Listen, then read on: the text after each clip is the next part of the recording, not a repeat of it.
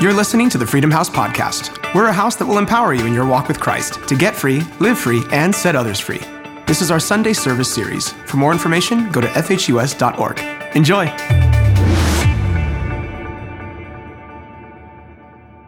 All right. So this is on spiritual climates, and there are going to be several messages that talk about spiritual climates. And the first thing is, Christians, I want you to know there indeed are spiritual climates. In the first service, I asked those who, and throughout certain climates that people maybe liked or would go to certain maybe locations. Like for myself, I was born in Chicago, but I don't like cold weather. I remember the blizzard of 1979, and of course I like the snow, but I like the snow just for a moment. Skiing, and then get into the lodge by the fireplace. Then go back out, only for about a half hour to get back in again, to warm back up, because I don't like the cold. And so when we moved from Chicago, we moved to a place called Phoenix, Arizona, the Valley of the Sun. And I don't know about you, I asked with a show of hand how many liked the desert, and it was like me and one other person. So I jokingly say I must be a desert rat, because I always liked the desert. How many people can I see with a show of hands? How many like the desert? Oh, so we got a few more. You guys are desert rats with me. So you like the desert. Yeah, my wife says she's not a rat, but she likes the desert. So you're a desert flower, honey. How many like the mountains? Oh, yeah. So in first service, it was the same thing. It was like most of the people. Hence, that's why you live here with the Santa Cruz Mountain, those that are around us. Amen. How many like the snow? So we got a lot. You like the snow in the mountains? Yes, in the mountains. So how many like hot weather? How many like okay? How many like cold weather? Yeah. So I would say that's pretty much even right down the middle. How many enjoy Santa Cruz? Just temperate, right? Yeah, all right. Except for the rain. That's right. How many like the tropics? How many like the tropics? Raise your hand. How many have not been to the tropics? Oh, so a few of you need to come with us. All right, hallelujah. I've been to various climates of the nations, and how many know that, sometimes when we go on vacations, we want to go to a certain type of a tropical location. For example, some of us on vacation, we want to go to Maui or to Kauai or whatever the said places that we like to go. Sometimes we go to the place in which we like certain type of climates. And so just as in natural, there is a certain topography as well as microclimates and climates. You need to know that in the spirit, there are actually also spiritual climates. And so I want you to write this down, because there's this principle that I'm going to outline throughout this series that I want to show you, is that spiritual climates are determined by your heart attitude. In other words, you determine the climate that you are a part of. You know, oftentimes when we're talking about climates, the only thing you can do is prepare for those climates. For example, when we know, according to the weather forecast, that there's going to be a rain, how many know we don't go in our board shorts and sandals outside with a tank top on? I mean, unless you're Henry, maybe you do that, I don't know. Right? Some of you do that. Some of you who are surfers are like, hey, it's a good time to go out there. But usually the only thing that you do is you prepare for the particular climate that you may go into. How many know that if you're up in Alaska, you're going to wear a parka and you're going to wear some, big boots and maybe some earmuffs? I don't know, ladies, you might wear earmuffs or a hat. But how many know that in the middle of summertime, if you arrive at the airport in Phoenix, Arizona, dressed like that, you're going to be dressed inappropriately for the climate? Okay? And if you go in board shorts and in January you fly into Anchorage, how many know you have not prepared yourself and are ignorant of the spiritual climate that you just engage with? And so in the natural, what we do is the only thing that we can do is not change spiritual climates. Of course you can if you're like Jesus Jr. and you can command certain things, and we believe that in here too. Come on, are you here? There have been times in which we've had outreaches and we're like, no rain in Jesus' name. And ironically enough, guess what? Sometimes no rain comes. And so we're glad when those things happen. But for the most part, the only thing that you can do is prepare for a climate. But I want to tell you, in the spirit, in spiritual climates, you determined the climate that you are in. You determine it by what you believe, as well as what you allow to dominate your life. And so it's very important that we understand this principle because I want you to be a people that carry a certain spiritual climate over your life. And you're the one who determines it, not your neighbor, not the media at large. You're the one who determines what you believe. I determine the climate that I live in. And so in the series of messages, we're going to talk about the spiritual climate really of heaven because God himself actually works in climates or an atmosphere, if I could use that terminology. Now, I know there may be some of those who are hostile and antagonistic towards the verbiage that I'm using, but I'm going to explain it to you, is that even Jesus in his own hometown, the Bible says that he could not do many mighty miracles. Why? Because of their unbelief. The Bible does not say that he would not do mighty miracles. That is to say that, no, I can do it, but I refuse to do it. No, that was not what the scripture says. It says he could not.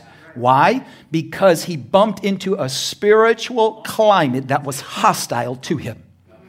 And how was it created? Through the belief system of those who he grew up with in that particular place called Nazareth. And so you are the one who determines the spiritual climate that you have around you. Okay? This is why even as of recent, how many have heard of the Asbury kind of revival? I don't know where it's at right now. I'm not too much plugged into the media so much. But really, that's actually quite simple of how this came about. No matter what your stand on this is a bunch of students who wanted to seek God and stayed over. And even though the teacher said, you need to get the class, they said, no, we're going to stay here and seek God. So what was this? Expectancy. So here's the first part. And I'm not going to give you all of them because we have 3 parts that I'm going to show you that creates the spiritual environment or the spiritual climate that is around you. And the first one is this, expectation. Write that down, expectation. I don't see you writing. Expectation. My expectation determines the spiritual climate of whether God could move on my behalf or not. I'm the one who determines it. Just like in Nazareth, all those who were too familiar with Jesus had zero expectation that anything would happen. In fact, they had the opposite or the antithesis of that. They were like, oh, who is this guy? We know who he is. We grew up with him. We went to elementary school with him. He's nothing special about him. In fact, I got better grades in English class or in Hebrew class than he did. He's nothing special. I'm just as special as he am. And what did they do? They created a spiritual environment of having no expectation because they were too familiar with him. And this is why familiarity breeds contempt. And this is also why oftentimes, especially when we have special guest ministers who they themselves are pastors themselves, they love come preaching behind this pulpit because I always provoke our church as well as our leaders. This is the gift of God that this person is. This is why when we have certain ministers, we'll say he has a missional or an apostolic grace upon him. This particular person, he has a prophetic grace upon them. Why am I stating those things? Because I want you to have an expectation of what they carry. We carry this treasure in earthen vessel. But if you can't discern the treasure through the earthen vessel, then what happens is you'll have no expectation that you can receive from the treasures that's within those earthen vessels. And the problem is in a weak spiritual climate of not having expectation, we recognize the earthen vessel, but we don't recognize the treasure therein. And this is why pastors will come and afterwards they come with such excitement. Oh, pastor, that was so wonderful. I moved in there and got words of knowledge and God was speaking to me and all these things. And I usually say, well, how much do you operate within your own church? Well, you know, what ends up happening is sometimes even in their own houses, there's a lack of expectation that God's going to do something in their own house. And how many know that his house is to be a house of glory? And so what happens is I've always, as a preacher, tried to provoke you to carry right expectations, not just in me, but in Christ, first and foremost. It's not about a person that stands behind the pulpit. This is why we always have lots of new guests and we have house preachers that are coming because I don't want it to be built upon my personality or just my treasure in earthen vessel. I want you to be able to discern the treasure in earthen vessels and other preachers that are anointed by God, and for you to adjust your heart to be able to receive and not be like those who are in Nazareth, like, okay, just tickle my ears. What do you got? Because in that type of an atmosphere, there's no expectation. And so what I wanted to do is I wanted to take you on a journey, a missional journey, if you will, to look at the landscape of the expectation of the Hebrews during the time of John the Baptist. Jesus would have been 29, 30 years old, in which we see the ministry of John the Baptist begin to rise. And we will see that there was a great expectation that was created that God indeed was going to do something. And revival of what is termed is revival is usually created because of expectation. And unfortunately, many preachers have no earthly idea. They go, oh, thank God for this sovereign outreach. They always use that predicated. And I sit there and I think, it tells you don't know how revival comes because you just think it's sovereign and comes from heaven. It doesn't just come from heaven. It's because there's expectation that comes upon the people. This is the reason why that whole Ashbury, all of a sudden, what happens is a few kids are there, there's expectation, God begins to move, and then what happens? It begins to spread. Other people around the towns hear, hey, God's doing something. And who ends up going there? It's usually not first the critics, because the critics aren't concerned about it. It's not the Pharisees and the Sadducees within the religious system. Who ends up going? It's the people that are hungry. He who hungers and thirsts after righteousness, they shall be filled. Why? Because they've created a spiritual climate of belief that God is going to do something when they go to the place. So it's not about the location. Listen to me. It's not about the natural location. It's about the spiritual climate that the people carry at that location. God's willing to do that in the middle of Timbuktu if hearts are spiritually conditioned correctly to believe that He's going to do something in that place. But we always usually like to memorialize the place rather than understanding it was the conditions, the spiritual climate of people coming there. So all of a sudden, all over from the different nations of the world, people will start coming because they have you can hear it in their testimonies. I was just expecting. I don't know what was going on. But God, I was just expecting a touch from God. It's not all the critics. The critics usually come later. After it's gotten so big because of the hunger of the spiritual atmosphere or the spiritual climate of people that are hungry. And if you study revival, you'll know that when there was a great move of the Spirit, there was always a spiritual climate of what? Expectation. So this is what I want to provoke you so that you see these things because God has great things in store for you. Some of you just don't see it because you've been under a spiritual climate that is incorrect, and it's what culture is saying and what popular culture is saying, not what God says. And so you've been mystified by wrong news, not good news. Oh, come on, are you here? So let's go into this. So the climate of what? Expectation. And I'm going to get in this series, we're going to show you 3 different climates that you need to always need to be carrying around you. And again, you are the one who determines the climate that is around you, okay? And not to come under climates that are ungodly, but to bust through climates. That is your obligation. That you are the one that, I'm going to keep saying this, you are the one who determines the spiritual climate that you are part of. How many have ever been, for example, maybe accidentally, I remember one time I was coming up from Southern California, from Bible College in Orange County, and I was running low on fumes of gas, and I remember I pulled off the interstate, and I happened to, I don't know if it was Compton or what, but I was like, oh boy, I need to get some gas, but I don't like this environment right here. I was like, this white boy's in the wrong part of town. And you can kind of feel it. Come on, are you here? It's not just a cultural climate. It's a spiritual climate that's there. How many know that there are different spiritual climates? How many know going downtown to Pacific Garden Mall, there's a certain type of spiritual climate that's there? Come on, are you here? It's a little bit different than walking downtown Los Gatos. There's a whole different spiritual climate that's there. You're all laughing because you know. You're not just bumping into natural climates, you're bumping into spiritual climates of what the people are carrying. You determine the climate that you carry. And whether you come under certain climates or whether you bust through certain climates because of what you believe. This is why I always say there's always miracles that are coming by. You just don't recognize it because you're under the wrong spiritual climate. But the right spiritual climate that you choose to live in, there's always miracles that are going on. This is why people go, oh my God, there's miracles that are going on. There's always miracles going. You're just under the wrong spiritual climate. And just as Jesus was a spiritual climate that moved, and He's the one who determined, and of course, we see in His own hometown, there were obstacles to the spiritual climate in which it created a spiritual brazen heavens by which He wanted to help the people, but He couldn't. He was limited. Why? Because of the spiritual climate of Nazareth. And so traditionally here in Santa Cruz, we've been under a hard brazen heaven, a Nazareth-like of a type of spiritual climate, but that's changing in Jesus' name. I said it's changing in Jesus' name. This shall be known as a place, not just of spiritism, but the Spirit of God having movement and the Spirit of God doing His work that He's wanted to release for quite a long time in Jesus' mighty name. And everyone says.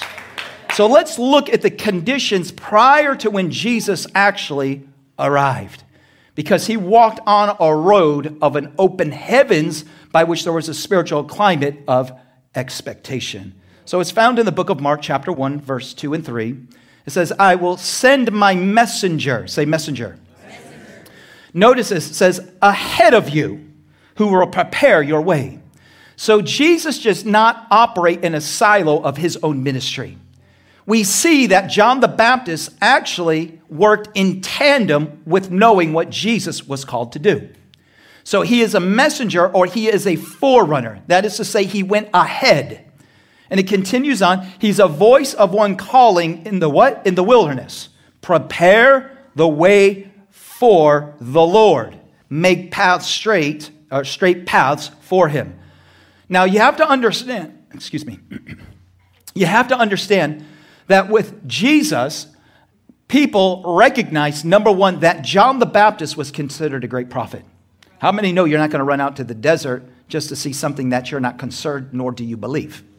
So when they all came out, there was a great anticipation that, is this Elijah? Is he returned?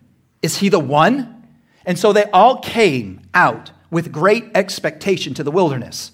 And again, there was no, air cons. There was no 5-star, 4-star, 3-star hotels in which you can go out into the desert. This would have been laborious in order to go out to the desert. It could be troublesome to go and to journey. It would have been something that had to be seriously planned out in order to go where this prophet was at. What am I trying to say? That in this climate where you had this prophet, there was a great expectation. Let's go hear what the prophet has to say. And as they went out, again, because just like all revival services, only those who have expectation that God is going to deal with them and God is going to speak to them, there was this revival type of a charge that there was, that they're going to see not just a man who's wearing funny clothing, not just a man who has grasshopper legs out of his mouth where he didn't floss his teeth. They went out, and despite all those things of earthen treasure, they went to go hear the treasure that was inside of the man. And they recognized and esteemed that this is a great prophet. We need to heed what he has to say. Could this indeed be Elijah? And so there was a great anticipation of recognizing who he was. This is in fulfillment of the scripture that we see. He who receives the prophet in the name of a prophet shall receive a prophet's reward.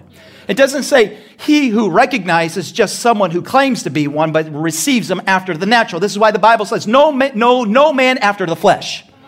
You have to know them after the Spirit. And so oftentimes the problem is we recognize people after the flesh, but we don't recognize them by the Spirit. We recognize them by the frailty of their flesh, but not by the treasure that resides on the inside of them. And so you can only receive that which you discern. And that which you discern will have a provocation by which you'll have expectancy. They did not just go out to see a man, even Jesus himself. What did you go out to see? A reed? In other words, something that's weak. No. They went out to go see a strong prophet who was speaking the word of the Lord. So there would have been a climate of expectation as they were bringing all their children out, as they begin to bring their family members, and maybe even whole towns began to leave. There would have been a great expectation in which everyone was looking, what is going to be said? And there would have been this, prepare the way for the Lord. How great is this prophet? But he begins to speak that there's one who's going to come after me who's even greater than me. So there had to be this expectation, like what's he going to, we got to see what he's saying. Oh my goodness, John the Baptist, he's so powerful. He's a prophet of the Lord. He may be Elijah, and he's talking about, and we know he's so great. In fact, the scriptures even say that many thought, are you even the one? Can you imagine? They even think he's even potentially the Lord himself. So there would have been an atmosphere. There would have been a buzz of a great excitement by all those who came out. And yet we see on one particular occasion, it says the Pharisees and the Sadducees came out. In other words, a spiritual climate of unbelief. In other words, a spiritual climate, if you will, of a storm of unbelief started moving. And we see the great prophet. He begins to denounce and said, who warned you to flee the wrath to come? Produce fruit in keeping with repentance. The great prophet, John the Baptist, begins to challenge the spiritual climate that the Pharisees and the religious rulers that would have kept the people under fear. He begins to challenge that climate that's right there. This is why prophetic preaching is always different than pastoral preaching.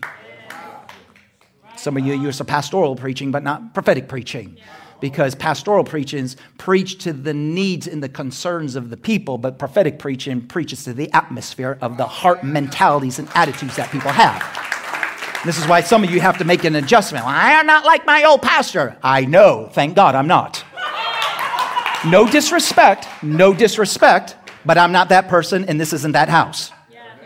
We have a great saying in this house, you're free to enjoy the furniture of the house, you're just not permitted to move it. Oh, let's move on. Hallelujah. Notice, prepare the way, a voice of one calling in the wilderness, prepare the way for the Lord, make straight the paths for him. Do you think that this is natural paths he's talking about? No, these are the paths of your heart. This is why he was a preacher that challenged the spiritual climates, if you will, of the hearts of the people that came to him. And so you have to understand that there are paths, there are crooked paths in the heart of mankind due to sin, due to human depravity, due to unbelief, to criticisms, to complainings, all those things that you see that are of accordance to ungodly character. He began to preach against the climates that begin to create systems of unbelief by which the Lord wants to bring his glory walking on a highway that is straight for him. That means hearts that have been prepared in like manner to be able to receive him. Sometimes we want the glory, but we fail to want him to make straight paths inside of our hearts. We like the crooked, perverted paths of our old lifestyle, but we also simultaneously want his glory. It does not work that way.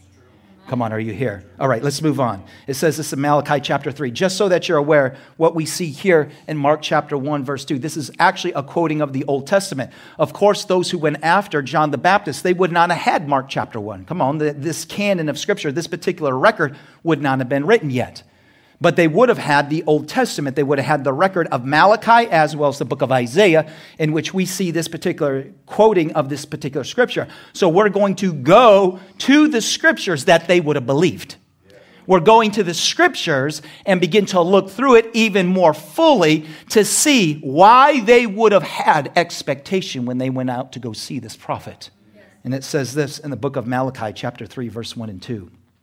It says, I will send my messenger who will prepare the way before me. Then suddenly, say then suddenly. Now again, these Hebrew people, when they would have heard this quoted, they would have known from Malachi, then suddenly the Lord you are seeking will come to his temple. So we see that the great John the Baptist is preaching that he is a messenger and that he's here to prepare the way. In other words, there's something great that is going to happen after me.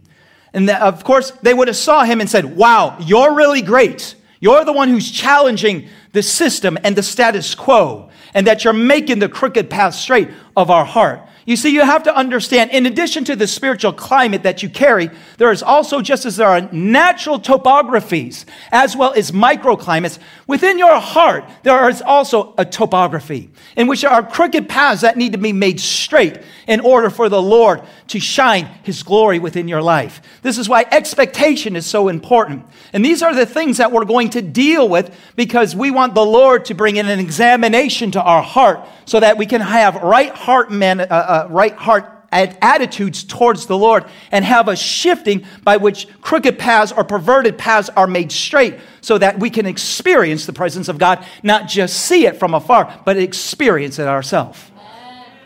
It's not sufficient to just, even as the scripture says, in which Israel saw the acts of God, but Moses knew his ways. I want you to know his ways. If under the Old Testament, that's how powerful the glory was, how much more powerful is it in this new covenant of grace? And everyone says. Amen. It says, then suddenly the Lord you are seeking will come to his temple. The messenger of the covenant whom you desire will come, says the Lord Almighty. But who can endure the day of his coming? Who can stand when he appears? For he will be like a refiner's fire or a launderer's soap. So we see that this shows that when he is preparing the way, they would have known that coming behind on that path. There's one that's going to come what? He's going to appear. Who can endure his coming? He will be like what? A refiner's fire. And number two, what? A launderer's soap. In other words, he's here to clean us up. Amen.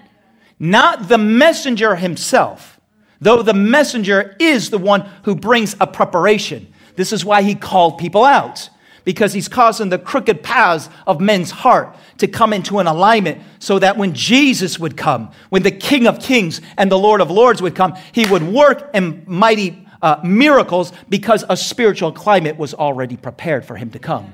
And everyone says. We see furthermore in the book of Isaiah, a voice of one calling in the wilderness, prepare the way of the Lord. Make straight in the desert a highway for our God. How many know the greatness is not the one who is actually preparing the way, but it's the Lord who's going to walk on the way. Yes. So how great was John the Baptist as a prophet? The revival that was occurring. People wanted to go here. They wanted to make themselves right with God.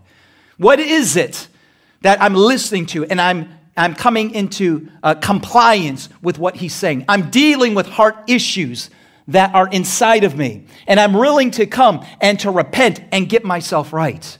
So there was a great expectation, not just of John the Baptist, but there was a great expectation of what? That this Jesus who's come, notice, make straight the desert a highway for our God. Every valley shall be raised up, every mountain and hill made low. The rough ground shall become level, the rugged places a plain. So notice again, do you think that the prophet is talking just about a natural topography? No, I tell you, he's talking about the spiritual topography of your heart. Every one of you within your heart have a topography. That which allows the glory of God to come into your life or that which resists it. Is your spiritual topography like that of those who are in Nazareth, that were hostile towards Jesus and familiarity? Do you have unbelief within your heart by which it resists the Lord, by which it resists a highway being made in your heart? Only you're the one who can determine that. This is why we want to be a people that when he comes and he begins to bring, if you will, the spiritual agitators as well as the excavators to begin to lift and begin to raise and begin to, if you will, bring the bulldozers in and make a straight pace so that the Lord can come into your life. In our American, charismatic, evangelical circles, we all want the glory, but we're not willing to have our crooked paths made straight. Just show me the glory. Just show me the gift. Just give me my healing. And we have a generation that wants healing, but they don't want cleansing. I just tilted my hand of what's going to come in the following weeks. We're living in interesting times in which you can see an outbreak and an epidemic in which people are just coming, but they're coming to the Lord, but they're not willing to get rid of their crooked paths. They're not allowing the valley floors to come down and the mountains come down and all those things that are obstacles for the Lord moving in their life. It's not okay. Are you here? It says this, and watch this. Every valley shall be raised up, every mountain and hill made low. The rough ground shall become level, a rugged place is a plain. And, say and the glory of the Lord will be revealed. Another notice what precedes before the coming of the glory of the Lord. These things must happen in order for the Lord of glory to come. This is why when you look at the Old Testament, glory did not just come upon a box. It came upon a box that was architected by God himself through the hands of Moses. How many know when they would have came out of Egypt, they would have saw temples and tabernacles. They would have seen what the pagan Egyptians and all the gods that they served, they would have known, well, we could build it this way or we could build it that way. But God doesn't architect according to your wrong mindsets and your philosophies of this world. When Moses went up into the cloud, which was his glory, that's where he received the plans on how to, and it would need to be constructed exactly the way God wanted to be constructed.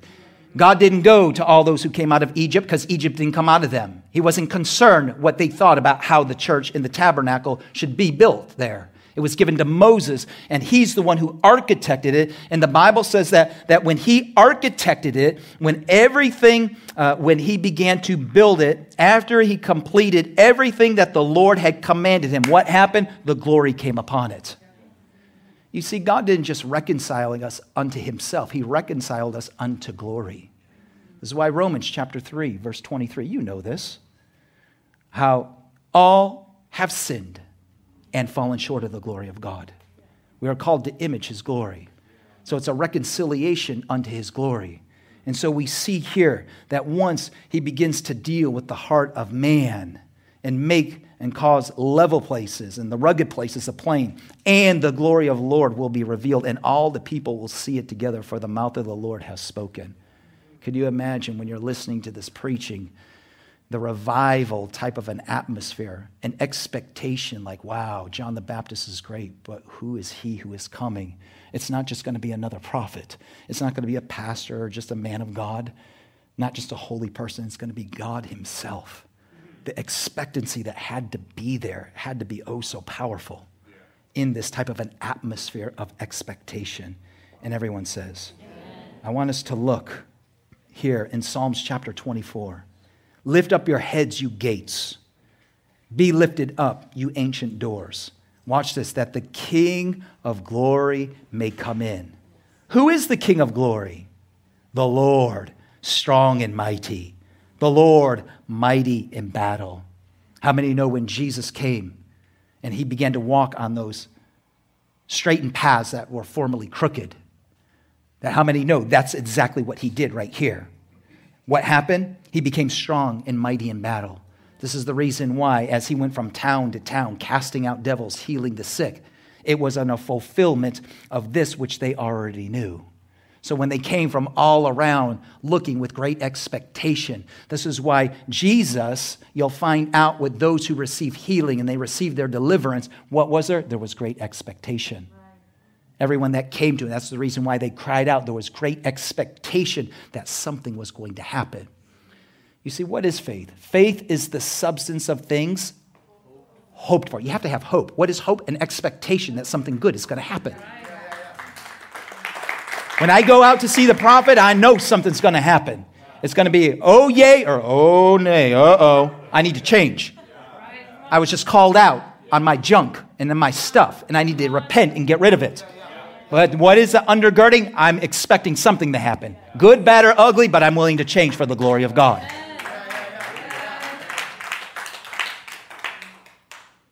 Notice this, the Lord strong and mighty. The Lord mighty in battle.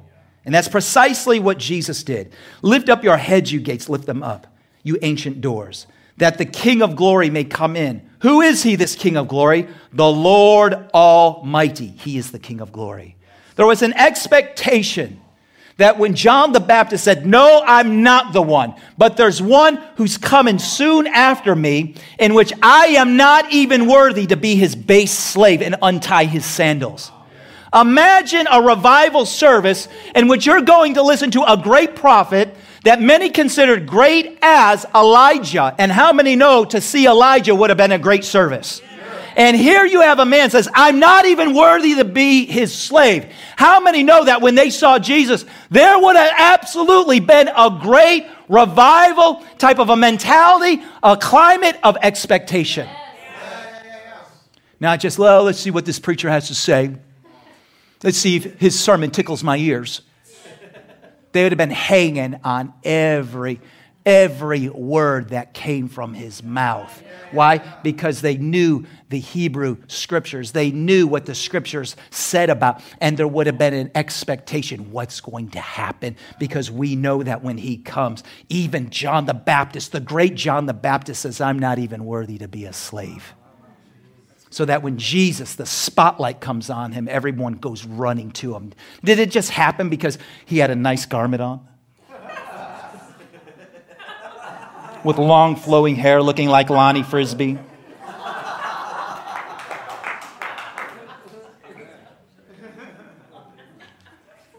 No, it's because they believed the scripture. They believed something about him. Their hearts were already prepared with great expectation that something would happen. And it created that spiritual climate of expectation. And everyone says. Amen. Let's continue on. We're going to look at expectation in the book of Matthew, chapter 11. When John, this is John the Baptist, who was in prison, heard about the deeds of the Messiah. So we know this, that John, the great prophet, he's the one who said, the one who sent me is the one who said that when the Holy Spirit comes upon, he is the one. So he already acknowledged that Jesus is the King of glory. He noticed this is the greater one. And we see here that when John was in prison, he heard about the deeds of the Messiah and sent his disciples to ask him, are you the one who is to come, or should we expect someone else? They had an expectation. Jesus, wow! But then he hit. He was in prison. He was going through trials and tribulations. Thank God that he stood strong. Jesus tells John the Baptist's disciples, you go back and you tell them the blind see. Lepers are cleansed. Miracles are happening. Devils are coming out. And blessed is he who does not stumble on my behalf. So he must have been hearing mixed messages that was creating a spiritual climate that was antithesis to what he already knew in the very beginning as he was in tribulations. Thank God that John the Baptist stood strong to the very end, even to commit in his life of death for the cause of Christ. But we see here, expect what? No, you can expect me. I am indeed the one. And he stood strong to the very end. And everyone says. Now let's look at another one. This is in Luke chapter 8, verse 40 to 42. It says, now when Jesus returned, a crowd, what? Welcomed him. For they were all expecting him. The King of glory. The one that John the Baptist. We all went out there. We had a camping trip. Brought our whole family out there to hear this prophet. Just like the meetings of the Great Awakenings, when they would go out and they would have these meetings out in the Appalachians. There was this great sense of revival. And so they go there and they're expecting, wow, he's come here. It wasn't like, who's this? Like the Samaritans. What? You're going to Jerusalem? No, you can't rent a hotel room here. Just keep going along. The disciples are like, can we call down fire on them? He's like, you know not what spirit you're of. Don't worry about it. Walk in forgiveness. Don't be complaining. Don't be vindictive. Be loving. Let's just move on. But we see here, they welcome him. Oh, he's here. The King of glory's here. The Messiah, he's here. Someone who is greater than just a prophet. Someone who's greater than just a man of God. This is the King of kings and the Lord of lords. Yes, we're welcoming. And they were expecting him. So there was an atmosphere of expectation because of what they knew the scripture says. It says this, then a man named Jairus, a synagogue leader, came and fell at Jesus' feet. Notice, what did he do? Fell at his feet, a posture of worship. Not like, preacher, pray for my daughter. Just, you need to do that now.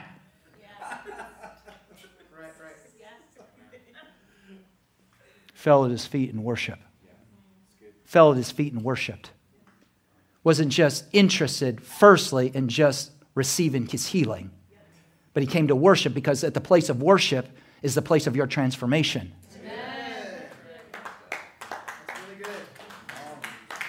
Are you here?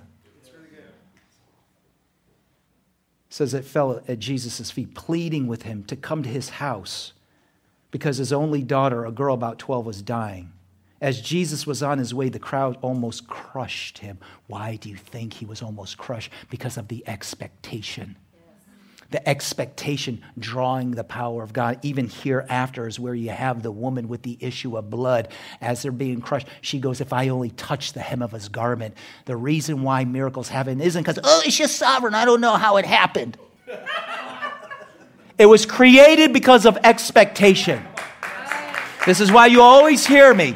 You're the one who creates your own altar call, not the preacher. By what you believe. Because of the heart. What's the climate of your heart? What is it that you believe? I stated in the very first service. I love this proverb. It's not a proverb in the scripture. It's a saying. It says, fate whispered to the warrior, "You cannot withstand the storm." The warrior whispered back to fate, "I am the storm." I love that statement because we're the one who creates the spiritual environment that we choose to live in. And oftentimes, we live under spiritual climates of unbelief that come through popular culture, through our neighbors that are dysfunctional. And we sit there and we become betwixt between what we believe, and we often stand in the valley of indecision. And God does not walk upon the road of indecision, but those who are conclusive because they know what they believe. And he operates in spiritual climates of resolution. I believe you at your word. Faith isn't just 1, 2, 3, and here are the points. It's a spirit that you get. There's a spirit of faith. There's an attitude of faith. And listen, you can't fake it. It's either in you or it's not. And so many people try to, no, it's in you or it's not by what you believe, and everyone says. We see another one. This is, of course, in the gospel. But we see here in Acts chapter 3, in the church, it says when he saw, this is a crippled man at the temple. It says when he saw Peter and John about to enter, it says he asked them for money. Watch this. He asked them for what? Money. Did he ask them for a miracle? No. Peter looked straight at him, as did John. Then Peter said, "Look at us." So he captures his attention. So the man gave them his attention, expecting. It says to get something. Now, he didn't know. He just said, "I'm expecting something." And this is where commentators would say that Peter, as he was going to the temple, that Peter, being the great Peter that he is, in which he's leading, in which there are 3,000 people that have already come to the Lord by this time, he would have been a figure in Jerusalem that you could see. In other words, he would have probably, like Jesus, had to have his own security team around him.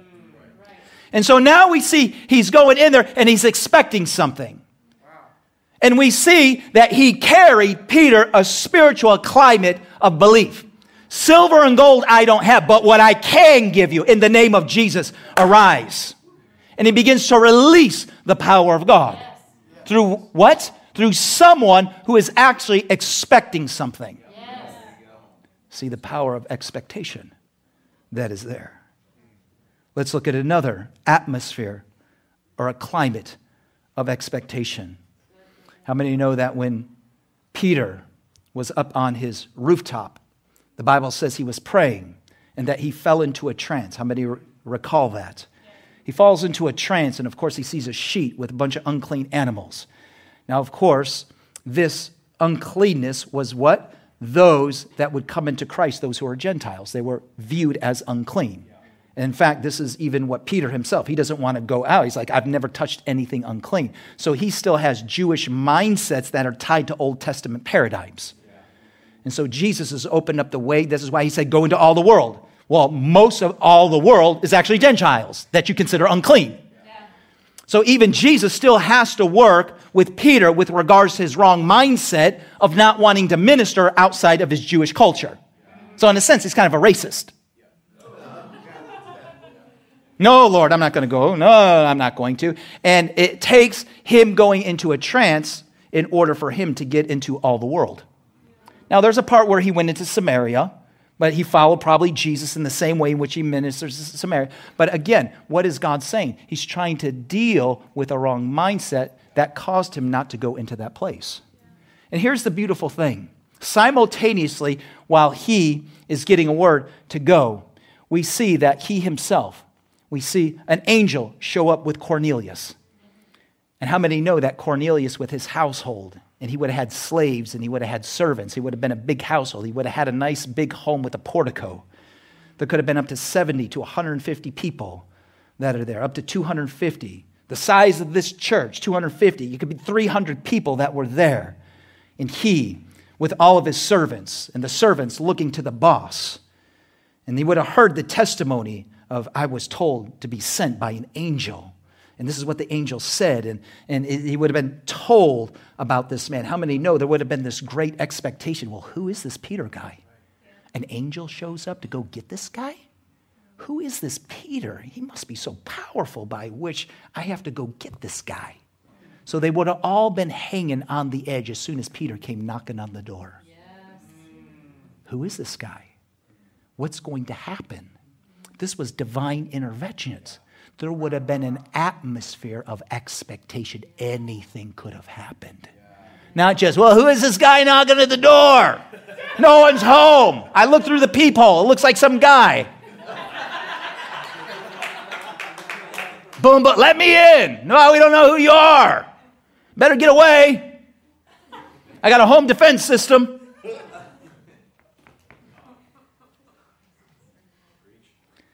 Then Peter invited the men into the house to be his guest.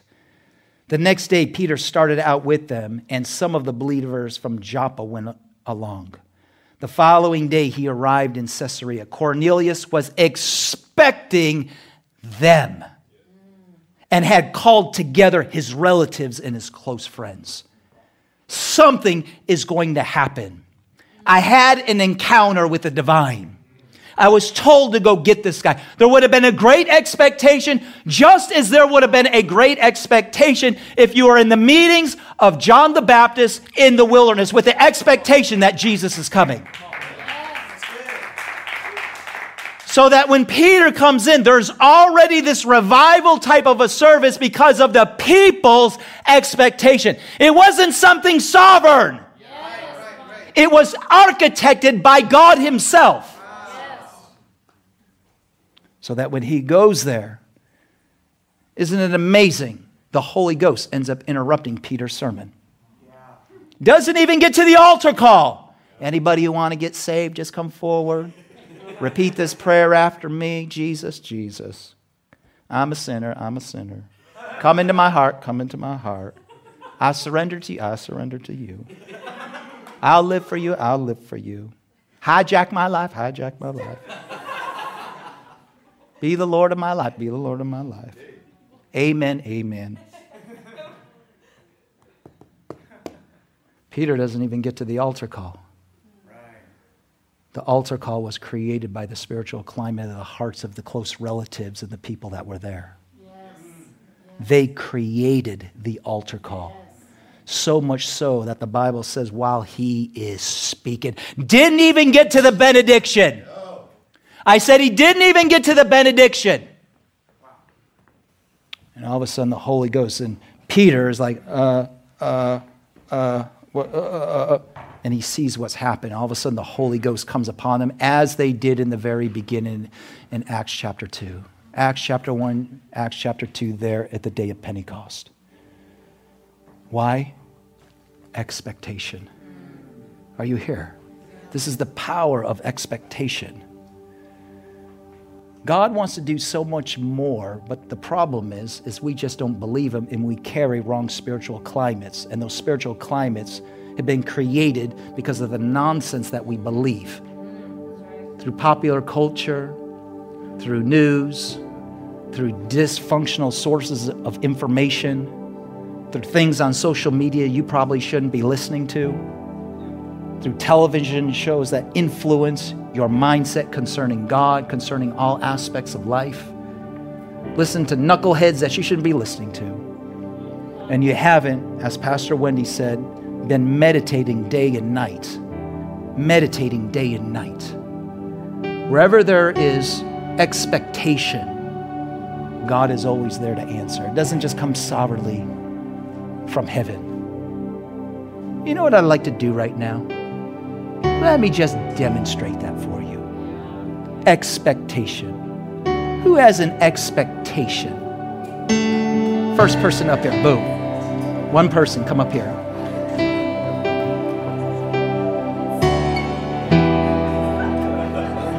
Boom. There it is. Take it off. You've been listening to the Freedom House podcast. We hope you enjoyed it. If you would like more information about our house, please visit our website, fhus.org. Thanks again for tuning in, and please consider sharing this podcast with your friends and family. See you next time.